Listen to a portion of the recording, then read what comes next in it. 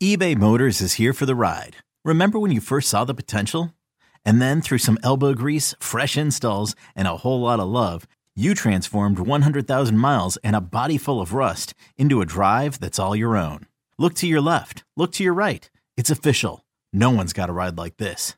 There's nothing else that sounds like, feels like, or looks like the set of wheels in your garage. With over 122 million parts, you can make sure your number one ride or die stays running smoothly. So there's no limit to how far you can take it. Brake kits, turbochargers, engines, exhaust kits, roof racks, LED headlights, bumpers, whatever your baby needs, eBay Motors has it. And with eBay Guaranteed Fit, it's guaranteed to fit your ride the first time, every time, or your money back. Plus at these prices, well, you're burning rubber, not cash. Keep your ride or die alive at ebaymotors.com. Eligible items only. Exclusions apply. You could spend the weekend doing the same old whatever, or you could conquer the weekend in the all-new Hyundai Santa Fe. Visit HyundaiUSA.com for more details. Hyundai, there's joy in every journey. This episode is brought to you by Progressive Insurance. Whether you love true crime or comedy, celebrity interviews or news, you call the shots on what's in your podcast queue. And guess what? Now you can call them on your auto insurance too with the Name Your Price tool from Progressive. It works just the way it sounds. You tell Progressive how much you want to pay for car insurance, and they'll show you coverage options that fit your budget. Get your quote today at Progressive.com to join the over 28 million drivers who trust Progressive. Progressive Casualty Insurance Company and Affiliates. Price and coverage match limited by state law. Welcome to the Love the Star podcast. I'm Bobby Belt, Dallas Cowboys insider for 105 through the Fan of Dallas, joined as always by former Super Bowl winning NFL scout Brian Broaddus. He is now the co-host of the G-Bag Nation, 2 to 7 p.m. Central, Monday through Friday on 105 through the Fan of Dallas. He is also the pre- and post-game co-host on the Dallas Cowboys radio network. And Brian, we have a number 2 seed on the line this week against the Washington Commanders. And it really feels like just don't F it up. You know, yeah. It's right there for you. Just handle business. Yeah, I was visiting with some folks from Washington, just kind of talking about their situation and stuff like that. And you know, it's difficult because they're in a kind of a spot right now where they all know what's going to happen. They've got a lot of veteran players that are on their injured list. You know, they've got a coaching situation that's probably going to be resolved very quickly after the season's over. You got coaches that are playing or trying to coach for their jobs, maybe for a new coach, maybe for other opportunities in the league. It's a situation nobody wants to be in. I was in it with Dallas, you know, Dave Campo's final year there, and you know, there was so much rumor and speculation about, you know, what's going on. Are they going to go get, you know, what's this Bill Parcells thing? I mean, there was just so much going on in the organization at the time. And you know, it's just unfortunate you have to go through it. But the thing about it is, you know, Ron Rivera essentially was the head coach and general manager of that team. He built that football team. There's some very good players there. But there's some players that aren't very good. You know, and they're struggling right now. They've lost a lot of games. They've got the second overall pick. They surely don't want to lose the game, but they don't want to lose the second overall pick. I mean, this is you couldn't imagine a worse situation to be in trying to play a football game with all that going on. You know, it's funny. It is kind of like we say right in front of them, and it's a game that they should win. I'm curious, Brian, what year did you get to Green Bay? It was 1992. I was hired at my 27th birthday. It was December 12th of 1991. They had like 20 losing seasons. I think 1989 they were actually 10-6, and it was the first time they'd had a winning season in forever. And Magic Man was quarterback, right? Yeah, Don Mikowski, and then Lindy Infante got fired by Ron Wolf, my boss, and then we hired Mike Holmgren in January. Matter of fact, January 12th, I think, is when he was hired. Bill Parcells, believe it or not, we were trying to hire Bill Parcells for that job. Oh. Yeah, I actually held Bill Parcells' contract in my hand, and it's funny because we were in a situation where Bill, and here's story time with Brian, so I'm sorry about this. No, hit it. But real quick, the Bill was on TV with NBC, and he was doing the pregame show during the playoffs, and Ron Wolf was interviewing Mike Holmgren. So I was in another room watching a TV, and Parcells was going to either say yes or no to coaching again, but he was going to say it on TV. And and Ron said, okay, if he says yes, he's coaching, then just buzz me, and I'll take the interview a different way. And Parcells came on NBC and said, no, he really likes what he's doing. He stayed on with NBC and kept going. And then Ron continued on with the interview with Mike Holmgren, and we hired him as a coach. And, and the rest was history, as they would say. But that thing really turned around, very, very quickly with Brett Favre, Reggie White, and then Mike Holmgren and others that were on that staff. It was a like you said, it was a bad football team in 1991. It was a team that had struggled.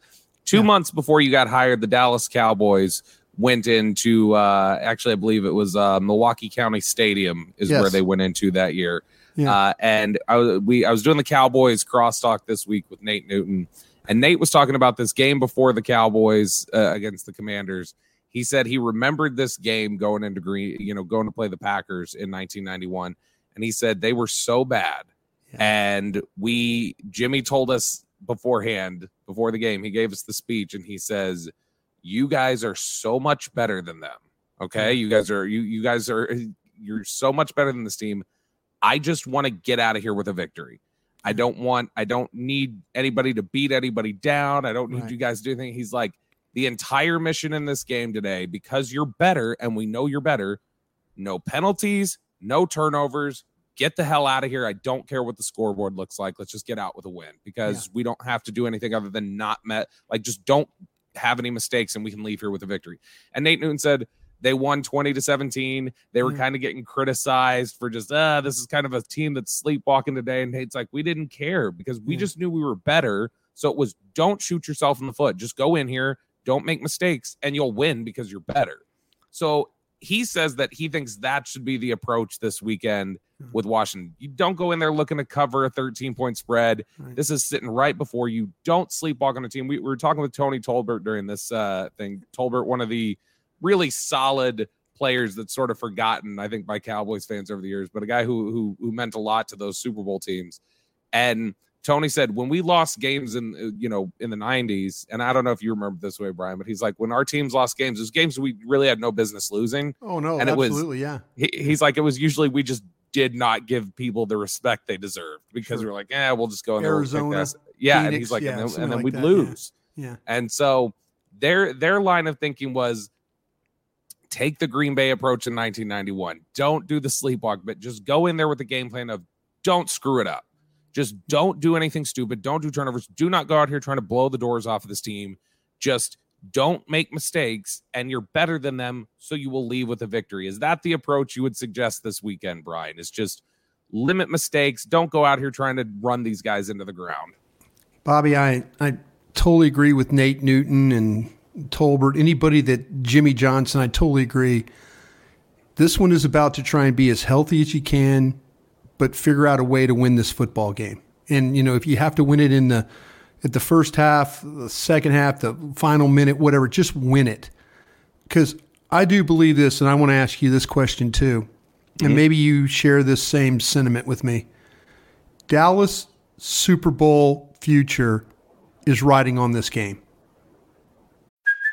Hey, it's Kaylee Cuoco for Priceline. Ready to go to your happy place for a happy price? Well, why didn't you say so? Just download the Priceline app right now and save up to 60% on hotels. So whether it's Cousin Kevin's Kazoo Concert in Kansas City, go Kevin, or Becky's Bachelorette Bash in Bermuda, you never have to miss a trip ever again. So download the Priceline app today. Your savings are waiting. Go to your happy place for a happy price. Go to your happy price, Priceline. In terms of winning it and getting the second seed? Yep, yep. Absolutely. Yeah, if you've got a legitimate shot, I feel like you have a legitimate shot at the Super Bowl if you're the number 2 seed. I feel if you don't have the number 2 seed, you have zero shot. Yeah, it's either you're going to have a chance with home games, and you have to win the games. Let's not act like they can but they play so much better at home. 8-0. It's obvious they play better at home. Not just 8-0, 16 straight. Going back to last year, exactly. 16 straight. Exactly. There you go. Even better. So Dallas's chance to participate or potentially participate in the Super Bowl this year hinges on them beating the Washington Commanders on Sunday. Because if they don't, I think it was 1978? Is that the last time they won 3 games in the playoff on the road to go to a Super Bowl? Oh, yeah. I mean, it's a crazy number like that. Yeah. Yeah, it's crazy. So it's been forever, and it's not always done around here. Dallas has to win this game. And they need to, whatever approach, the Nate Newton approach or whatever approach that is, you have to take that in. That has to be your mindset. As soon as you step on that airplane and you fly towards the Capitol, you have to figure out whatever you have to do to win this football game you need to do. Because your playoff existence depends on it. Have you gotten a chance? Obviously, we were talking with JP Finley from NBC Sports Washington on 105 through the Fan on Thursday, and he said, look, you're only going to get about 2/3 of the starters you saw in the last time that Dallas and Washington played each other. Mm-hmm. He's like, they're really run down, new tackles, the corners are susceptible. Brian, when you've taken a look at things this week, is there anything other than just the normal the voodoo of Washington, D.C. that it has been the last couple of years Blue for Dak jerseys. Prescott and everything else? Is there anything about this Washington team that you go, all right, just don't let them do this in this game and you'll be okay? I'll tell you what, Bobby, I know that, I think that I'm hearing the same thing. That, you look at their injury report and it's pretty extensive. And they've got a lot of veteran players on there. Some veteran players probably in a situation where, right now, is it really worth it to us to play? Ron Rivera, I was talking to a media member in Washington, and they were told me, they're like, listen, Ron early was very kind of combative with the media. And here lately, he hasn't. He understands where they're at, what the situation is, what's likely going to happen to him. Yeah. The thing that worries me the most about the Commanders, and I was asking the same questions about Eric Bieniemy, and how can this team be first in pressures allowed and last in rush attempts? How does that? And this media member told me, it goes back to Eric Bieniemy. It really, really goes back to Eric Bieniemy and his philosophy and how he does things. And, you look at Andy Reid and it's true. So I looked it up and I'm like, who has the second least of carries in the league? I guess I said that right. I hope I did. Second fewest. Excuse me. Second fewest. Thank you for saving me. You like David Hellman there. Second fewest carries in the league right now. Let's throw out a guess of the Rams. Kansas City. Yeah. Washington's number 1, Kansas City's number 2. So Andy Reid coaching tree. There you go. I mean, and Andy and them do a hell of a job. They're a Super Bowl winning team. They're outstanding. But you look at the Chiefs and the Commanders are 2 different teams. Sam Howell, they've asked him to do a lot. I mean, he's probably extended himself beyond what Sam Howell could even do. So that in itself says a lot. But the thing that scares me about the Commanders is, what if they do decide to run the football?